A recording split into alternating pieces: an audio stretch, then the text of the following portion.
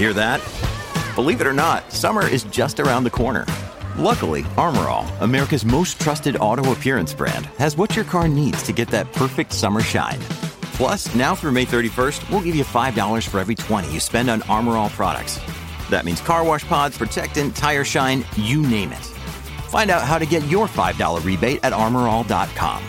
Armor All, less work, more clean. Terms apply. Another day is here, and you're ready for it. What to wear? Check. Breakfast, lunch, and dinner? Check. Planning for what's next and how to save for it? That's where Bank of America can help. For your financial to-dos, Bank of America has experts ready to help get you closer to your goals. Get started at one of our local financial centers or 24/7 in our mobile banking app. Find a location near you at bankofamerica.com/talktous. What would you like the power to do?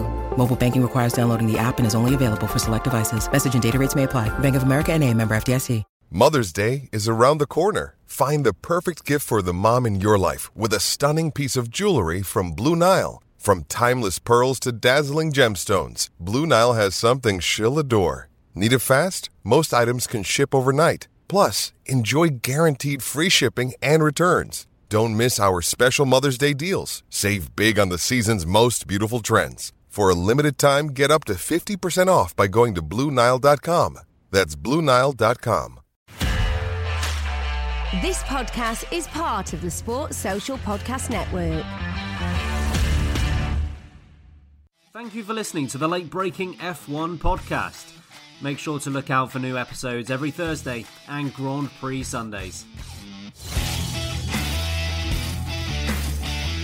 Hello and a very warm welcome to the late-breaking F1 podcast, presented as ever by Harry Eade, Sam Sage and myself, Ben Hocking. The summer break marches on, but we're still here. There's still F1 chat to be had.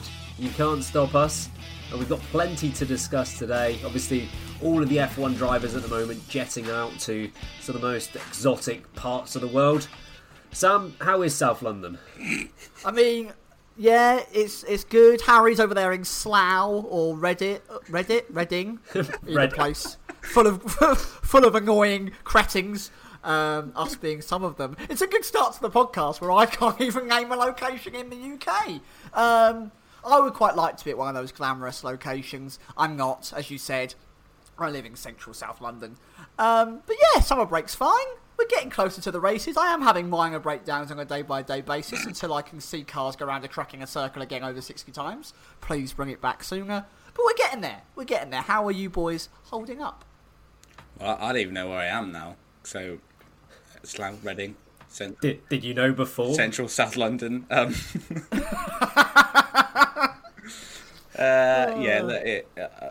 Hungarian GP was about 3 years ago already, doesn't it? Which is sad, but yeah, I'm coping. It will be back before we know it, which it can't come soon enough. I couldn't agree more. We do have some very interesting topics to discuss nonetheless, even without there being any actual racing on track. But first of all, just to quickly say that depending on when you're listening to this, but likely about a week after you're listening to this, we're actually going to be in the same place at the same time for only the second time this year, and the first time the first time since October, where it will just be the three of us. So very exciting. Let us know what you'd like us to do, F1 related. Yeah. Just the three of us. We talk F1 if we try. Just the three of us. Well, there goes another jingle. Yeah, that's beautiful. If you just want us to make F1 related songs all weekend and then upload that, then feel free to suggest it. But on a more serious note, please do let us know if you'd like us to record a special podcast episode or anything along those lines. Let us know. We might well go ahead with your idea. And just the obligatory shout out as well before we get going, the Discord channel that we have available. We've got about 65 people in there discussing F1 at the moment, which is fantastic. Some really interesting discussions. So the link will be in the description. Harry, a few people said that it didn't work last week, so I'm going to presume you're being an idiot. But not again. Would you mind sorting that out? I sorted it out. I've sorted it out. Classic Harry. This is why he doesn't know whether he lives in Slough or Reading. Not to turn on our listeners, but maybe you're clicking it wrong. Just saying. Wow. just like the customer is never wrong, the listener is never wrong, Harry. Come on. But yeah, the link will be there. Try it. If it doesn't work, just shout at Harry. It's easy as that. But we're going to get on with some proper F1 chat. We're going to be discussing Carlos Sainz, who at the summer break is leading Charles Leclerc, albeit by a slender margin. We'll be discussing whether he can kick on and actually win that by the end of the year. Sebastian Vettel, 11 races into his Aston Martin career, we're going to be discussing whether he has fulfilled expectations, whether he's exceeded expectations at his new team, or whether he is falling behind. And we're going to play a game of F1 higher or lower later on, Sam versus Harry, in that one. But first of all, we're going to be discussing Max Verstappen. So Max Verstappen not leading the championship going into the summer break, although he is still well within a shot of winning his first Drivers' Championship. But we're going to go away from the discussion of Hamilton versus Verstappen. We're going to look at Verstappen versus the teammates that he's had over the last few years and how he's done a pretty good job against them. So Sam, I'll pose this question to you. Do we at this point have to sit back and say Verstappen is just absolutely utterly brilliant? Or do you think Red Bull as a team have a real issue in being able to support Verstappen with a second driver that he needs? I think it is, and with all of these F1 topics, it's never just one sole issue, but I think you can look at it as almost like an arc of development. If you were to start where Verstappen and Ricciardo became teammates together, and that is kind of essentially the first test that Verstappen ever really had at Red Bull, of course, was going up against Ricciardo. And we look at Ricciardo with a lot of fondness on this channel. We really admire his talent. We think that he is one of the top class of the field. And you'll notice how, of course, the whole time that they were there, they were very, very equal. And I think that's part of the reason is because Verstappen at that point hadn't, one, perfected his driving style in Formula 1, and two, didn't have total control over the development of the Red Bull car, and therefore the Red Bull team. Helmut Marko hadn't centred himself on Max Verstappen, Christian Horner hadn't become the number one Verstappen fanboy, supporting his driver every single turn, and Ricciardo was equally as important to the team, so therefore I think their efforts were split. Of course, Ricciardo realises that over time, Verstappen is getting slightly more preferential treatment, the car is being angled towards him, and Ricciardo maybe sees that Red Bull aren't building a car that can win him a championship, which is, Ricciardo's come out and said that's what he wants, that is what he's aiming for. Of course, cue the likes of Gasly and Albon coming into the team. At this point, they're the newcomers, they're the people that, are new to the environment and new to the car, and Verstappen is 100% the lead driver at this point. He's in charge of where it's going, and his efforts, to be fair, are improving. His results are improving. He becomes a real threat to the championship, to races, to race wins on a regular basis. And I think at that point, engineers and the design team have gone, Max, how do you like the car to be built? How do you want to drive the car? And I think they've designed the car to his driving style, which I think is completely fair, right? He's the number one driver. He's the one that's going to win the world title. It makes a lot of sense to do it that way. Has that alienated some drivers along the way? Yeah, I think it definitely is possible. I think it has. And I think Ricciardo is actually, ironically, a victim of something similar at McLaren, now that Lando Norris has been the lead driver and has been developing that car over a few years into his own driving style. So, Max Verstappen is exceptionally good. I think him and Lewis Hamilton are so far clear of the rest of the group when it comes to outright talent at the moment that even if the car was equal at this point, and developed entirely 50-50 between both Max and whatever teammate he has at the time, I still think Max will blow them all out the water. But over years of development, learning the team, becoming intrinsically linked to the culture of the team and how the team works, I think that has massively boosted Max Verstappen's chances of having a car under his disposal that works exactly how he wants it. So it's 50% Max is one of the best drivers we've seen on the grid for a very, very long time, other than Lewis Hamilton, essentially. And secondly, the time at Red Bull has just allowed him to amalgamate so brilliantly that car is his and his alone. And I've got no issues with that. I think that's what a world champion would end up doing. So, that's probably the reasoning I would give as to why Max's teammates, although very good drivers, have never been able to stand the test of time against the Dutchman. What do you reckon on this one, Harry? Yeah, I mean, it would be so interesting to, obviously we can't turn back time, but to see how it would have gone had Ricciardo stuck around at the end of 2018. And if he was still in that team, as Sam said, he saw the writing on the wall in terms of the way the team were going around Verstappen.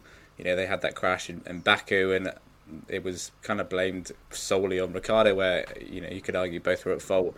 And I think he saw which direction things were going.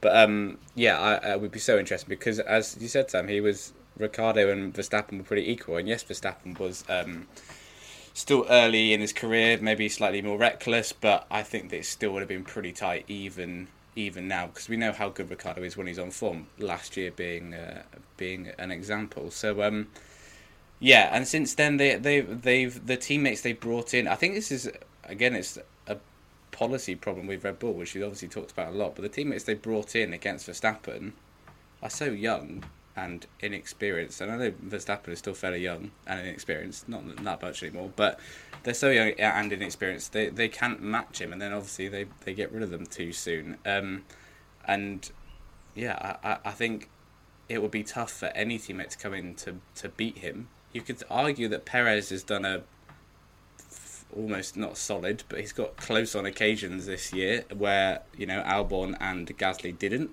And perhaps he's the closest there's been since Ricciardo. But yeah, I think they would find it really difficult to bring in a driver now.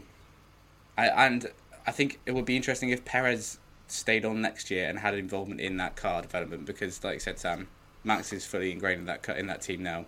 The car is based around what he's asking for.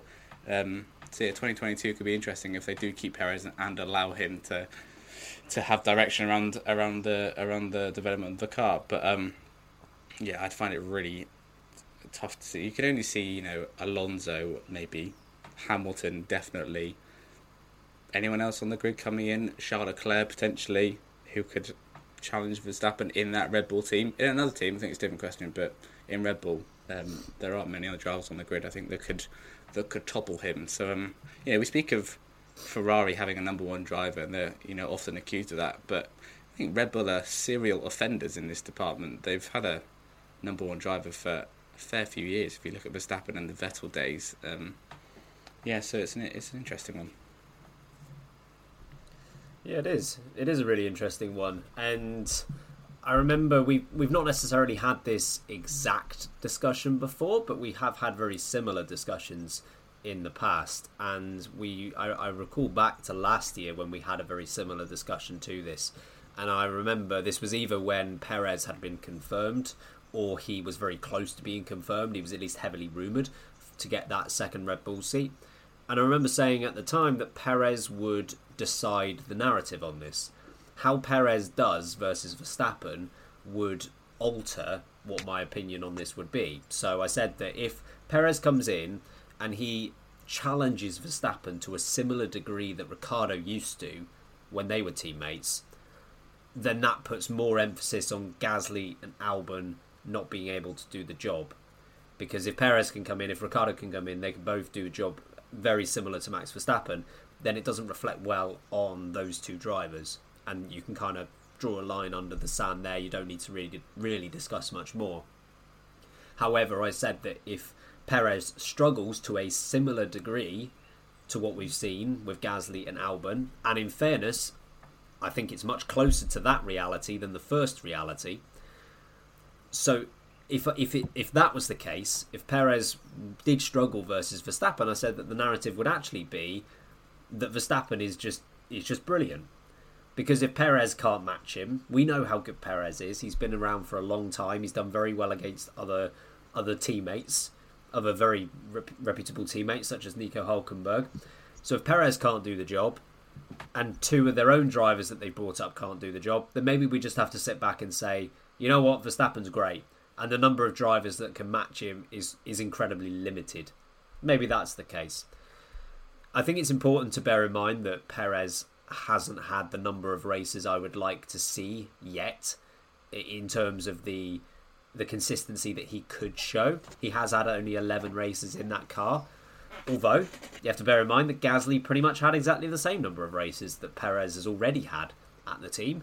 And Albon didn't have much more than that. I know he had a season and a half, but that full season was a cut one due to COVID. So it's difficult. You know, Perez has had an okay amount of time to get used to it, and it's just not happening for him yet.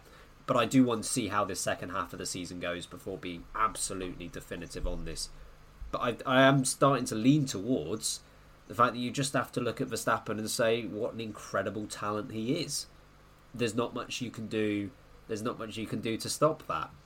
One thing I found incredibly damning in terms of Perez's performance relative to Verstappen, and I'm not going to take claim for this stat myself. This came from race fans.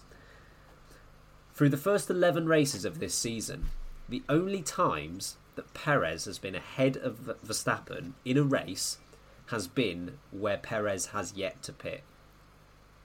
Every other occasion where they're both running on track, neither have DNF'd, Verstappen has been in the lead. So the only time Perez has been in the lead is where he's not pit. So, and I'm not saying Red Bull necessarily needs someone who is beating Verstappen 100% of the time. I'm not even saying they need someone who can beat Verstappen 20% of the time. But not having done it at all in 11 races, it's a bit concerning. And yeah, we had a couple of breakout races from Perez not too long ago, but he needs to kick on from that now. And like I say, at this point, maybe you just have to sit back and say, we know that Verstappen's brilliant. Maybe he's even more brilliant than what we thought he was. Maybe Perez needs more time to adjust, though. I'm willing to give him that time.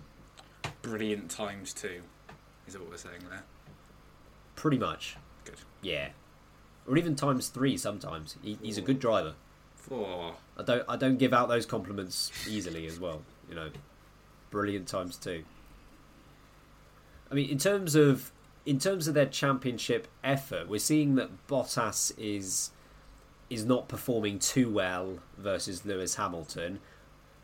That might be a bit of an understatement, and I didn't want to get a Bottas jab into this podcast at all.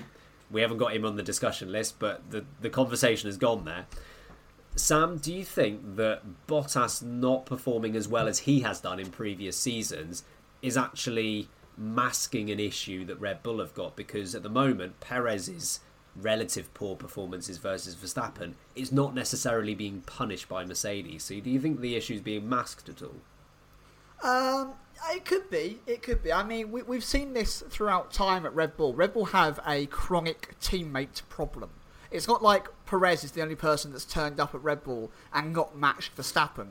Red Bull need to look at their driver lineups. They need to look at the history of their drivers, and they need to look at how the culture is around their teams and go, well, hang on a minute, it's not like this has suddenly changed this season. It's not like over the last 12 months we've had a sudden shift in things. Albon immediately struggled. Gasly immediately struggled. Ricciardo started to struggle. I mean, you now look at what Gasly's able to do in a team that values him, that is building him up, that supports him on a regular basis. And he has a great relationship with Yuki Tsunoda as well.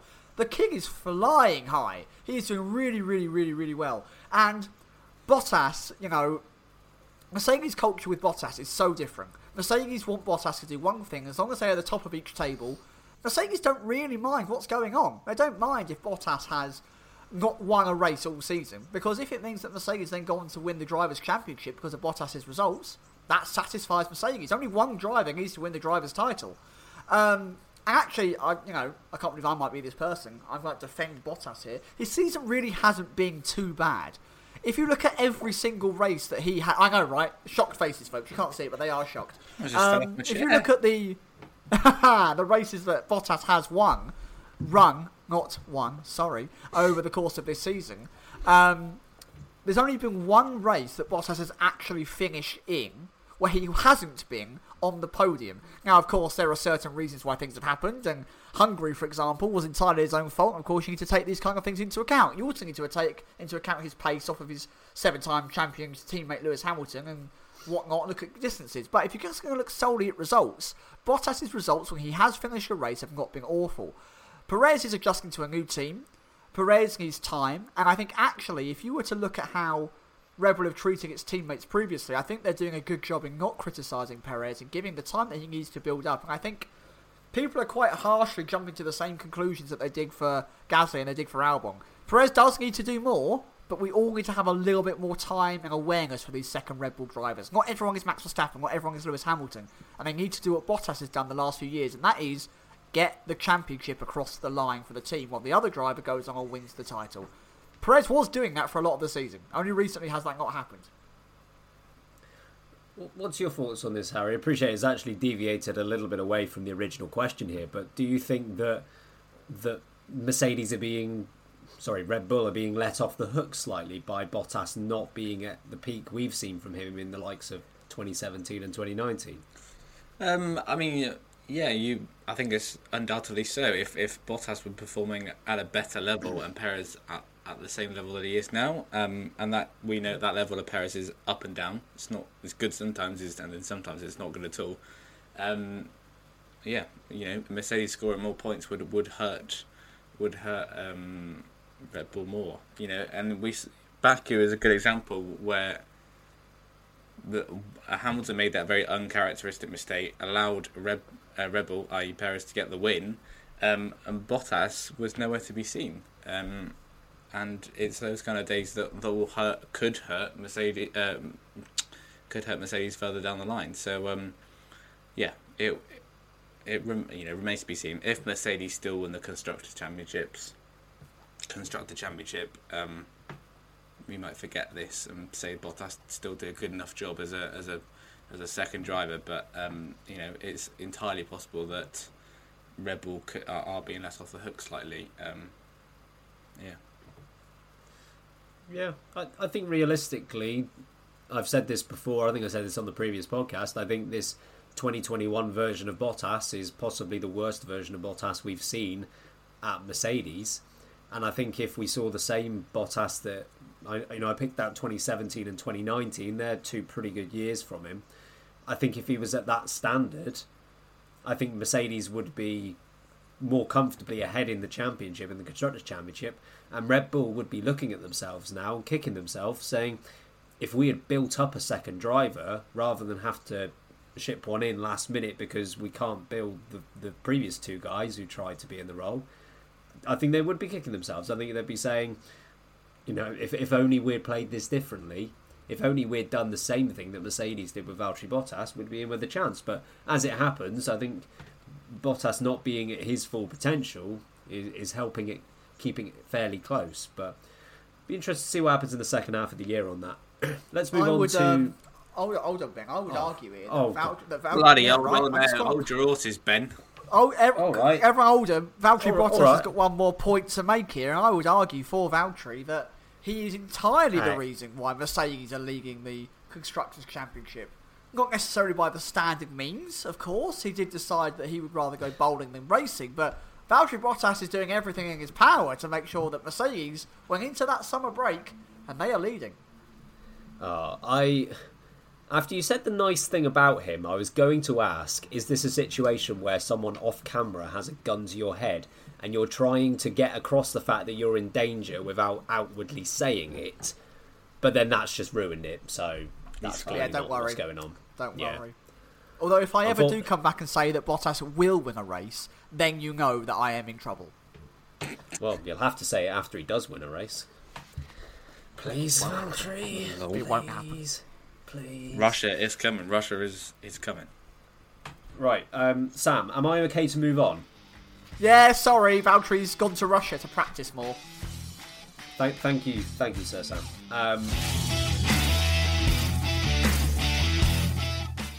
Ferrari, Carlos Sainz and Charles Leclerc. So Carlos Sainz coming into a new team against a Charles Leclerc that beat Sebastian Vettel the last 2 years in their intra-team battle. And at the summer break, it's close, but Carlos Sainz is ahead, of course, helped by the fact that he eventually finished on the podium at Hungary. Charles Leclerc retired from that race. It gives Carlos Sainz just a 3-point lead in their battle, one of the closest ones, of course, on the grid. I mean, Sam, first of all, are you surprised that Sainz is leading at this stage? And do you think he can hold it throughout the rest of the year?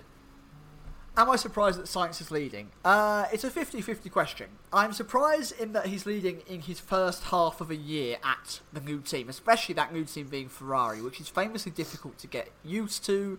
The environment is incredibly different to any other F1 team, and Sainz has gone from one extreme culture in McLaren, which is incredibly upbeat and full of camaraderie and has Norris next to him now, to Ferrari, which is full of that historic culture, that kind of old school reputation that we must deliver these results.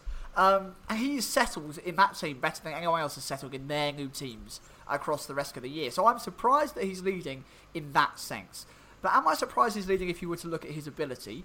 No, I don't think the disparity between Charles Leclerc and Carlos Sainz is as big as a lot of people like to make it out to be. Carlos Sainz, I think, is one of the most underrated young talents in Formula 1 at the moment. And I think that Red Bull made a massive mistake by not promoting Carlos Sainz alongside Max Verstappen, or even giving him some kind of a chance earlier on in the driving career of that guy, because the guy's a regular race winner coming up. The guy, I think, if Ferrari get their act together, can comfortably lead that team if something were to happen to Charles Leclerc. Let's say he gets pinched by someone. Let's say he just doesn't fancy it one day and wants to become an ice cream man on the coast of Scarborough and decides, you know what, that's what I'm going to do instead. You never know. You might become a chocolate eclair at your local patisserie. Honestly, Charles Leclerc is very much a great driver, but Carlos Sainz is definitely no slouch. I am really not shocked that he's up there fighting. I'm surprised he's doing it so soon. Is there a chance that he can carry it on for the rest of the season? Again, it's 50-50. Charles Leclerc is aka God Leclerc for a reason. The man really does know how to drive his socks off, and that Ferrari car is suiting him very well. Look at Silverstone, for example. The man capitalised on a really, really difficult and crazy race and made the most of it. I think Sainz hasn't got that just yet in the Ferrari. I think it will come to him. I think that those two will be much closer next season rather than the end of this season. I think Leclerc will just get it. But I don't think it's going to be a huge gap. I don't think Carlos Sainz should look at himself and be at all disappointed come the end of the season if Leclerc does finish ahead of him. Harry, what do you reckon? 3 points in it. Do you think Sainz has the potential to see this through? Do you think Charles Leclerc can get it back?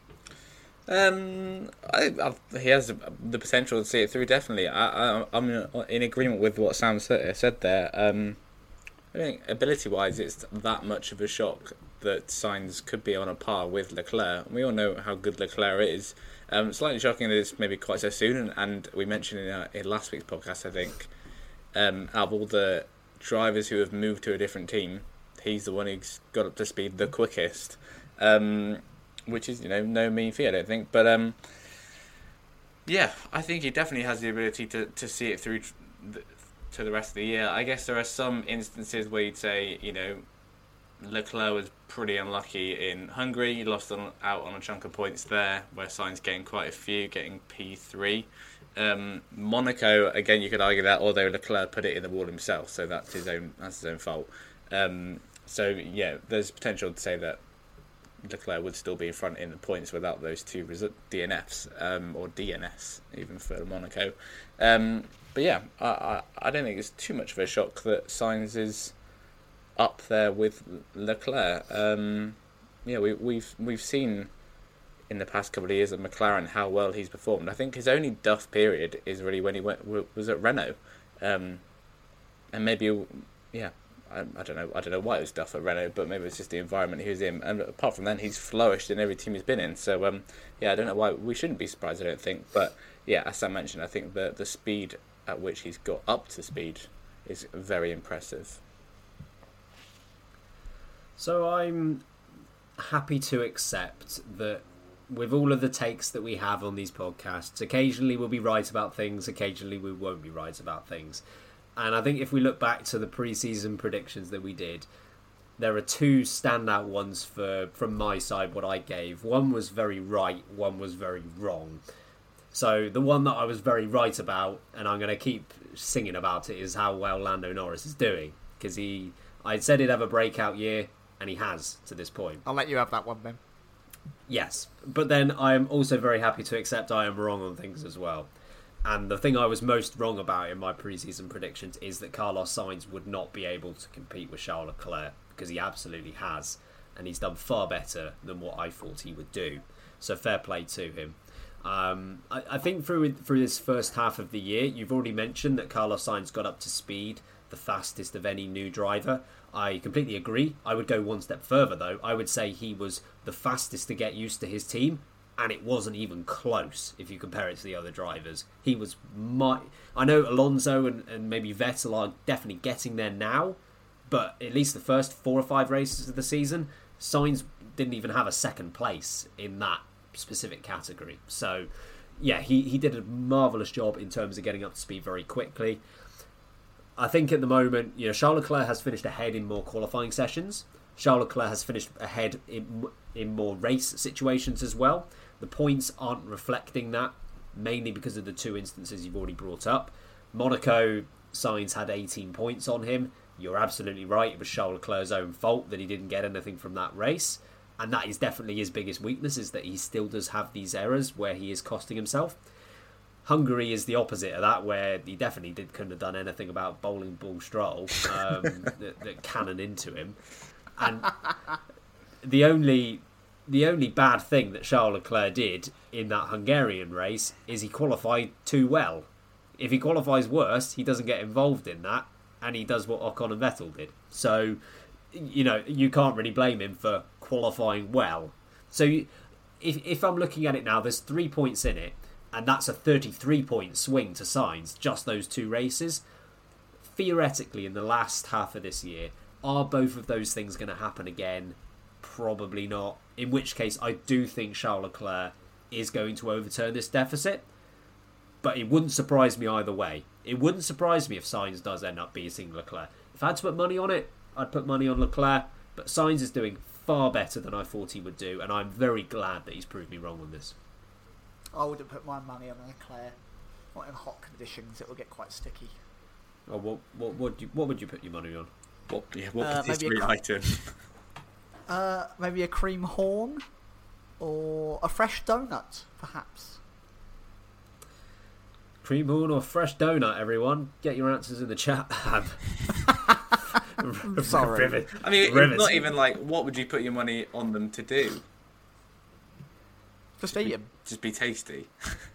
Yeah. Donuts are always tasty. True. Fair enough. Do you know what they're tastier than? A brunch bar. I'm still not over Harry comparing Lewis Hamilton to a brunch bar. It's the biggest compliment I could give. So I don't know what he loves a brunch bar, folks. I'd like to see a collaboration between granola bars or what are those ones that you used to get with like the jam in the middle? Nutrigrain bars. I'd like to see a Nutrigrain Hamilton collab after he retires or something like that. We'll get like a purple flavour. It'd be like blackcurrant jam or something, and that'll be the Lewis Jamilton bar. God. The amount you work to set that up as well. Honestly, I respect it more than anything. The grind is real. Oh, the graphs of the punchline. Look up the definition of the word seamless, and you will see whatever the hell the opposite of that was. I'm impressed. Ben's face crying. Honestly. I've just realised as well, most of these references, they probably haven't made their way over to the States. So just to give a bit of context, brunch bars, they're like a chocolate, like... heavenly goodness. They're all right. So good. They are... Harry's bigger than that. Nutrigrains are the creme de la creme of breakfast bars. Folks, basically, you know, when you're at school and you have like we call it a tuck break over here. You break between your breakfast and your lunch. You get like 15 minutes. So you have a snack. Brunch bars, lunch and breakfast. You know, brilliantly named. I like a little tasty, healthy snack that you get to take with you in your bag, and it's just a cereal bar. Cereal bar. That's what they are there. We are moving on. I'm not taking no for an answer this time, Sam. We are moving on.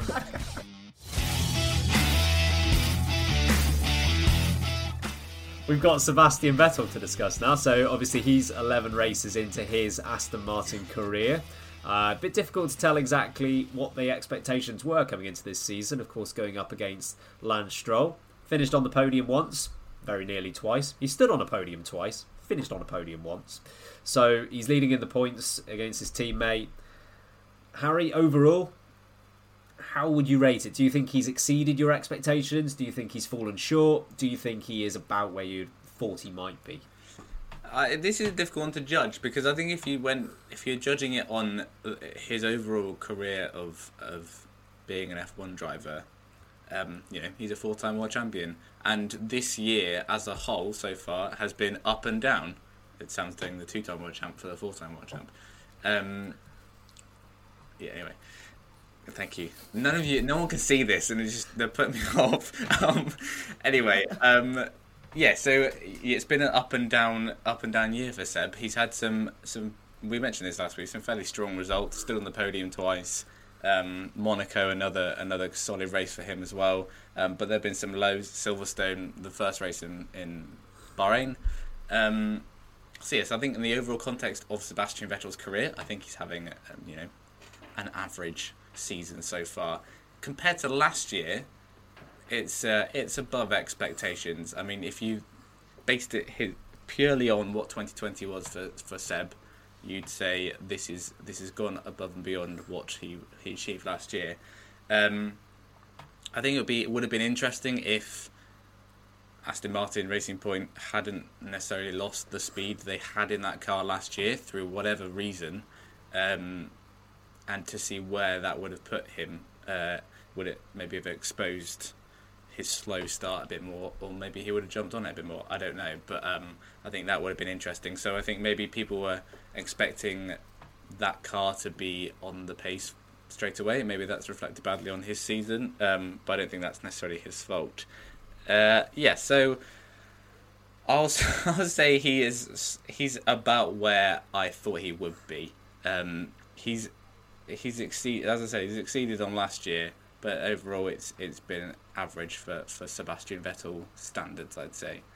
But yeah, I think it's, as we said last week, I think it can only improve from here on anyway. I think at the beginning of the season it was a fair question to ask, is the old Sebastian Vettel, the old championship winning Sebastian Vettel, still there?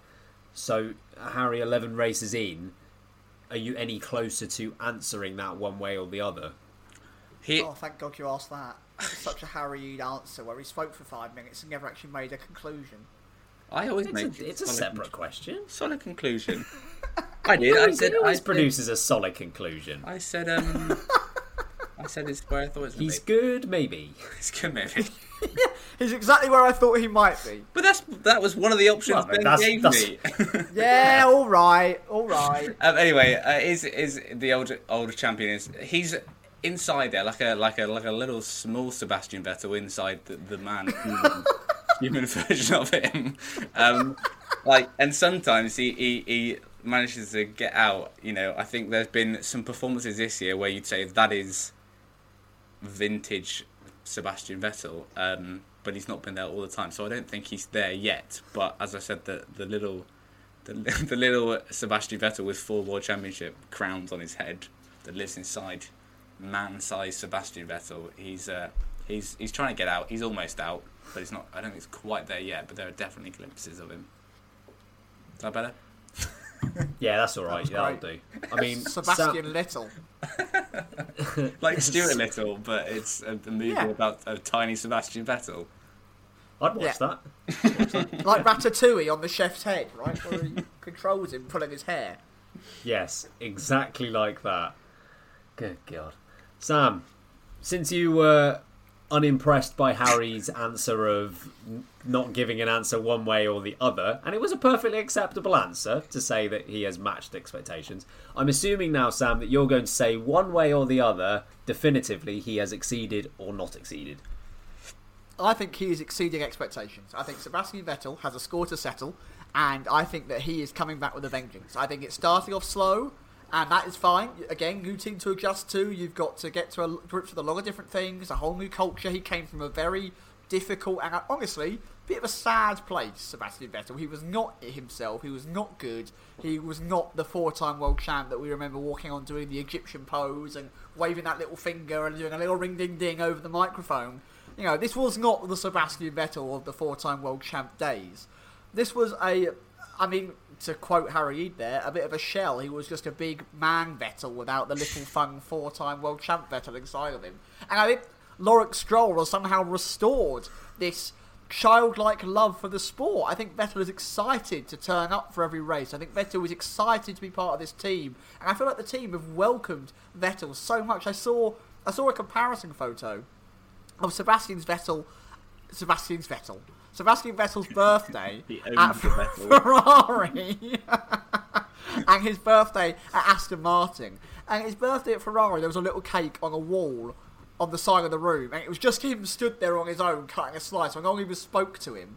And at Aston Martin, he walks into the garage, there's a full ray of balloons, and they're all cheering him, and he'd only been there for like 2 months, bless him.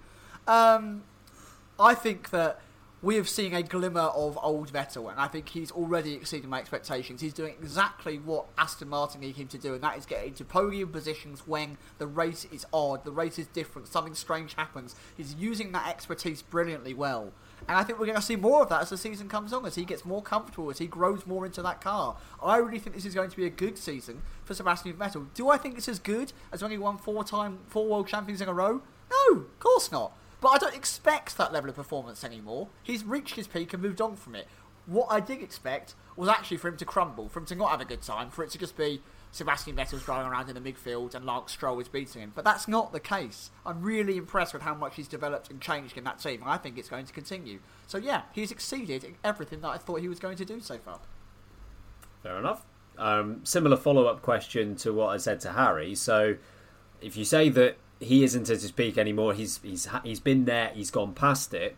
My question to you is, if Lewis Hamilton, a couple of years older than Vettel, can still be at his peak, why can't Vettel be at his? Because people are people, Benjamin. And that's why I act like a child when I'm the oldest one here, and you tell me off like a grumpy man when you're the youngest one here. So that's why, because time is relative. Fair enough. Honestly, Dango, Lewis Hamilton's the GOAT. Sebastian Vettel is just very, very good, and I think he had a bit of a difficult path, whereas Hamilton has been nurtured by one team for essentially his entire career, and it makes a massive difference. So that's why I think Vettel unfortunately got thrown around, had a lot of missed opportunities. Ferrari didn't treat him right, realised he wasn't the golden child, he wasn't going to fulfil Michael Schumacher's previous establishments as a German man in the Ferrari team, and I think that crushed him a little bit, unfortunately. I think Ferrari also were a bit frustrated, so I don't think it went the right way for him. I think running the Ferrari pit wall strategy department for 5 years wipes a lot of your peak off. Well, Sainz is on that now, isn't he? Sainz is on that now, yeah. We're just saying how good Sainz is doing. Give it a couple of years, his peak will be long gone. Yeah. He'll have a tie in Carlos Sainz trying to get out of him. Let me out! Vamos! Vamos, Carlos! It's the really high-pitched, smooth operator. Vamos! But yeah, I have to say, on oh God, he's gone. He's properly gone. Oh, smooth operator! Oh, that is so it's good. The type of joke Sorry, we'd always send Sam. I love it. It will. Yeah.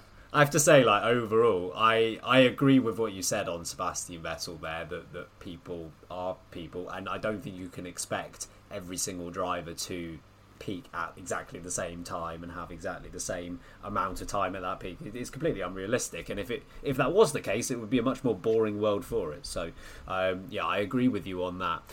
As for the original question, has Sebastian Vettel exceeded or fallen short or matched expectations? It's a really difficult question, because to answer that you need to know what you were expecting from Sebastian Vettel, and I think the answer is no one really knew what to expect from Sebastian Vettel. I think outside of possibly Fernando Alonso, who was returning to Formula 1 after a few-year absence, outside of him, Sebastian Vettel was probably the hardest one to judge, because we've seen him at his absolute peak, winning consecutive championships 4 years in a row. We've also seen what's happened to him in the likes of 2014 and 2020 against Ricciardo and Leclerc. 2019 obviously didn't win against Leclerc either. So we've definitely seen the ups and downs of Vettel, and moving to a brand new team is another element to just throw in there. So what were we expecting from Sebastian Vettel? It's a really difficult one to judge. I would on balance say that he has pretty much matched expectations for me. I again wasn't entirely sure what to expect, but I think overall I was expecting a slow start. I didn't think it would be too impressive in the first sort of 4 or 5 races, which I think is pretty much what happened, and then he would slowly get there against Lance Stroll again, which I think is what's happened. If I had to be picky, I'd probably say he has, if I had to go one way or the other, I would probably say he's fallen a bit short compared to what I thought he could achieve rather than exceeded. But again, I think that's entirely dependent on what you think he's capable of at this point in his career. Do you think he is capable of what he did in 2011? If the answer is yes, then you're going to be disappointed at what he's done this year. If you don't think that's achievable anymore, and you've already put that to rest, then yeah, you're going to be much more happy with what you've seen from Sebastian Vettel. In terms of, we have to say, there have been a few standout results that I think have flattered him slightly in comparison to Lance Stroll. So, I mean, Hungary didn't actually end up being a result for him, so that one can be taken off. But if you look at Monaco is the other one, I can't remember if he finished 5th or 6th there, but he was strong at that circuit. And then obviously the other podium he had at Baku. So I think the races where he's done well, he's been able to score high points. The races where Stroll has done well, it maybe just hasn't materialised to the same degree. So I think the scoreline does flatter him slightly, but all in all, I think it's very close between them. And I have to say, though, you go back, just take your minds back to just over 3 years ago. Well, let's say May of 2018 as just a reference point. It was a few years ago. Just go back to a few years ago.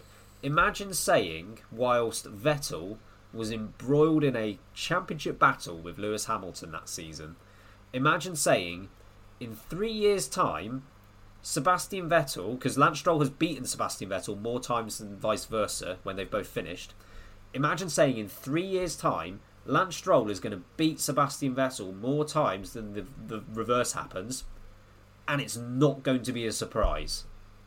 Could you imagine saying that in 2018? True. I think that speaks volumes to how not how little we expect from Vettel now, but in comparison to where he was, that statement would have been shocking at the time. Now, it seems perfectly reasonable. So, again, it depends what you're basing it on, what you're comparing him to. But yeah, and just to say, in terms of the Sebastian Vettel of old, the Sebastian Vettel of old that we remember is best known for being absolutely brilliant in the first 5 laps of races, getting out of DRS range and being untroubled for the rest of the Grand Prix. And that reality is not achievable with the car that he's got. You know, we don't remember peak Sebastian Vettel, even though he has always been a great racer. We don't remember him being the best wheel-to-wheel driver. That's not what we remember. That's not what his legacy will be. So it's not as if that would be transferable to now, because he's still able to do that, but he's not able to do what he was best at 10 years ago in 2021. So expecting that level of Sebastian Vettel, what he was able to do back then, he can't do it with the car he's got. So there is that to it as well. First of all, do you want F1 higher and lower? And second of all, do you want a theme song to accompany it? Are you asking us or these poor listeners that have had to endure this podcast? Both. Well, it's a no then. Yeah, it's probably a no. Alright, I'm going to play it anyway. F1 higher or lower coming up. Is F1 higher? Is F1 lower? Is Sam faster? Is Harry slower? F1 higher? F1 lower? F1. Oh, that's almost as much of a classic as Country Roads, that is. Wow. That is 23 seconds of your lives, listeners, that you are never getting back. We apologise I've had to sing massively that. I've had to sing that. It starts out fairly... we said this beforehand. It starts out fairly well and in tune. And then halfway through, it's just like, nope. Had enough of that. Look, listeners, if you want to get me in a recording booth with some actual artists and some instruments playing, that'll be much better, I promise. I'm doing this in an office in a church in London. Slough. Yeah, I live in a converted church. I don't live in Slough! No, he lives in Reddit instead. So we're gonna play version 2.0 of F1 higher and lower, which we have done before. So what will happen here? I've got 6 different things. I appreciate that's a bit vague at this point in front of me, that I'll have some sort of number value to them. We'll take it in turn, so I will ask Harry what he thinks that number would be when I give him the category, and then Sam will have to say whether he thinks that he has gone too low with his guess and should go higher, or whether he's gone too high with his guess, in which case he should go lower. If that person gets it right, they get a point. If they don't, the other person gets a point. Are we all clear? Yes. Yes. It's easy to just say. It's easier to say yes. Like, Listen, folks, and you'll get it after the first one. yeah, it's easy enough. And if you get it spot on, you get 2 points. But there might new be rule. Yeah, you get 2 points if you get it spot on. So, Harry, you can go first in terms of guessing. Pick a number between 1 and 6. 4. Number 4. Okay. I want you to tell me how many race wins James Hunt got in his career. 9. Just F1 career. Just F1 career, yeah. So You got 9 is the gambit from Harry Eade. Sam, higher or lower than that? He's a world champ. He's got to be more than 9. But there weren't as many races, and he wasn't actually around for that long because the little rascal decided he didn't fancy it after anymore. He's a little rascal. I love him. I'm going to go higher. I'm going to go higher because he's a world champion. He's got to have more than 9. Well, Harry set you a tough task because he was only 1 out. But you have guessed the right way. He had 10 race wins. I feel that is harsh. You won't get a point for that one, Harry. That was a good guess. Damn. Fair play to you. All right, Sam leads 1-0. Get in. Any number between 1 and 6 that isn't 4, please, Sam. 4.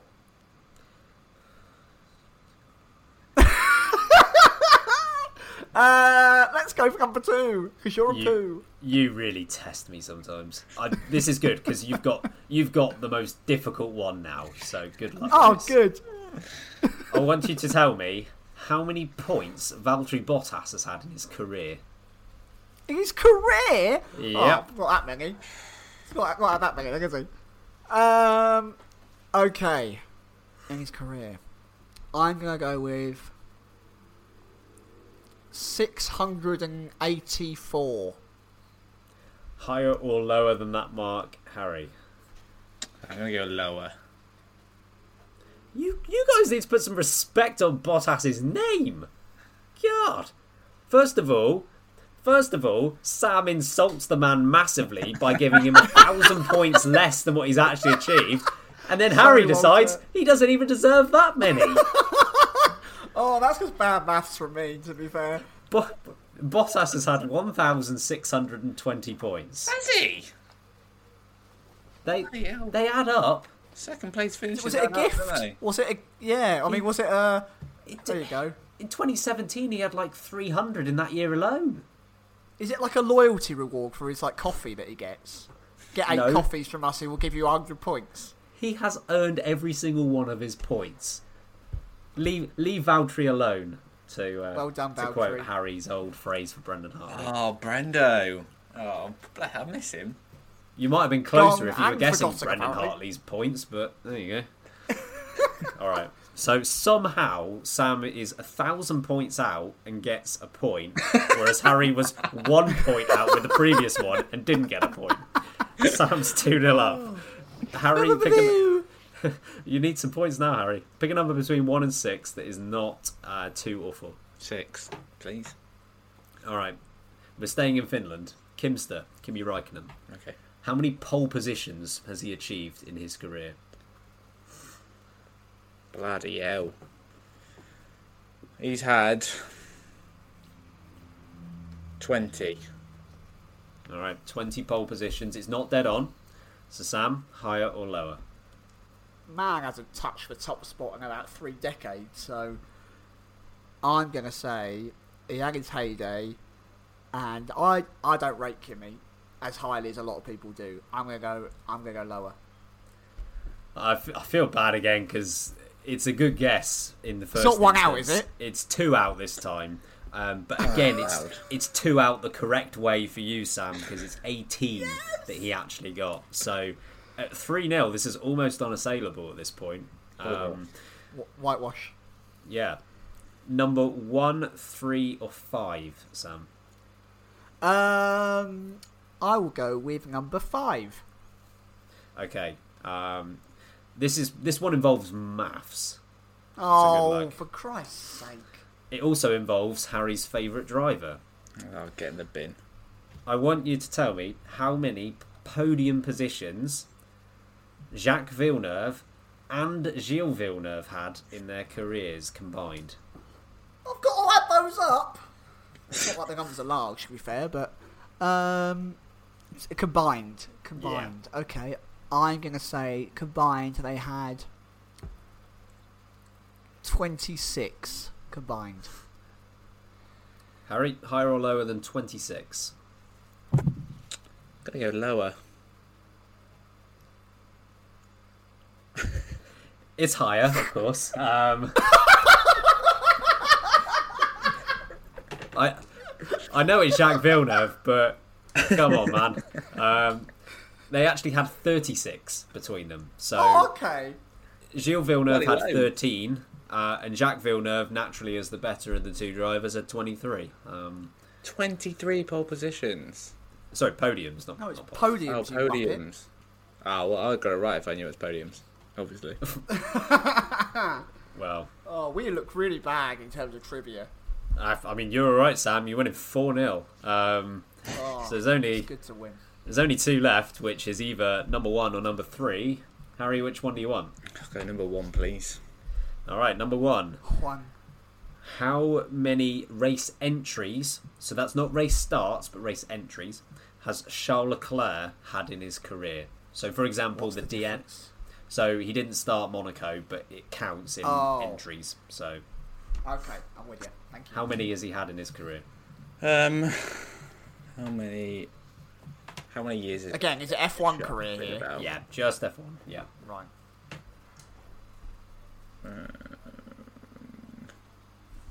This is up to the Hungarian GP.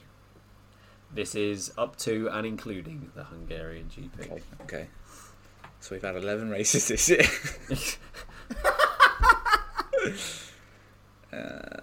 I'm actually trying to add these up. I really hope you don't try to, because based on your form so far, you're going to end up with about 4. Nope. Or 1,004. One or the other. I'll go for 72. All right, it's not dead on. Damn it. Sam, higher or lower than that? I'm going higher. Harry finally has a point on the board, Damn it. which I'm glad for, because all of these guesses are really good. He had 70, so just 2 out on that. Sakes. I was thinking high 60s. That's annoying. Well, if you were thinking high 60s, you probably should have gone lower. Is that what I said? Oh, poo! I even got my own words wrong. I'm winging this, folks. Remember that. Jackie X all over again. He said 72, but I think it might only be like 68. Yeah, let's go higher. There's a reason why I don't like maths questions. Oh, it's making me lose my loss even more embarrassing. So from 4-0, it's now 4-1. Harry, you'll be delighted to hear. Oh, shit. So there's no pressure on this last one. The result is sewn up either way. This one is ever so slightly different in that it's not higher or lower. It's instead before or after, because it's related to a year. F1. So what? F4. It doesn't quite work the same, does it? No, not quite. Emerson Fittipaldi. What was the last year he raced in Formula One?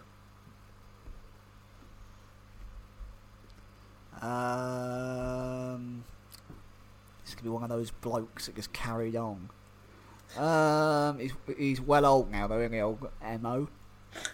I'm gonna start with 19, in case that surprises you. It's a good start. I'm gonna go 1979. Harry, it's not dead on. So, do you think it was before or after that? I'm going to go for before. Sam gets the point, and it's a very good guess. It was only 1 year out. 1980 was Emerson Fittipaldi's last year. Well, he did very well up until 1975, and then he went and joined his Oh, yeah, of course he did. He joined his Brazilian team and did nothing. Yeah, and then didn't really, couldn't really do much. Wasn't there for the something a rest of his bit career. dodgy about that team? Financially, there's some strange things going 1970s F1? No, can't believe No. that. It's all legit. Anyway, Sam, you've not only won, you've won by 5 points to 1. Demolition job. It's a good one. Harks back to my England days against Germany. Let's treat you with this win by giving you your own voice back to you. I love this country ballad. Is F1 higher? Is F1 lower? Is Sam faster? Is Harry slower? F1 higher? F1 lower? F1. Oh, it's snappy at the end. Beautiful. And I can't think of a better way to finish off the podcast. Got through quite a lot in the hour that we've done here today. And as we mentioned at the start of the podcast, we are going to be together next weekend. Not if you listen to this in like 4 weeks' time, in which case we met up like 3 weeks ago. But if you're listening to this at a reasonable time, next weekend we're going to be together. So if you have any ideas for content, let us know. We'll be sure to do something in the time we have available to us. But Sam, if you wouldn't mind, until the next week's podcast, we'll be back, of course, normal time. Get us out of here. Folks, if you want that content to be me singing that country anthem live while Harry strums on the acoustic guitar by an open fire, we dress Ben up like a rabbit to run round in the background, then do get involved over on the Discord. It's very important that we hear your thoughts, and we will make that happen if enough of you say so. And by enough, I mean at least one of you. Folks, F1 content as always. Let us know what you think about the topics. Get the Discord to talk with us. We will be back, of course, next week as well for more chit-chat on F1 styling. Again, we always appreciate your support. There's so many of you now that listen. It absolutely baffles us, so thank you for sticking around. In the meantime, I've been Samuel Saint. I've been a rabbit in the background. And I've been Sebastian Little. And remember, keep breaking late. Oh, Vamagos!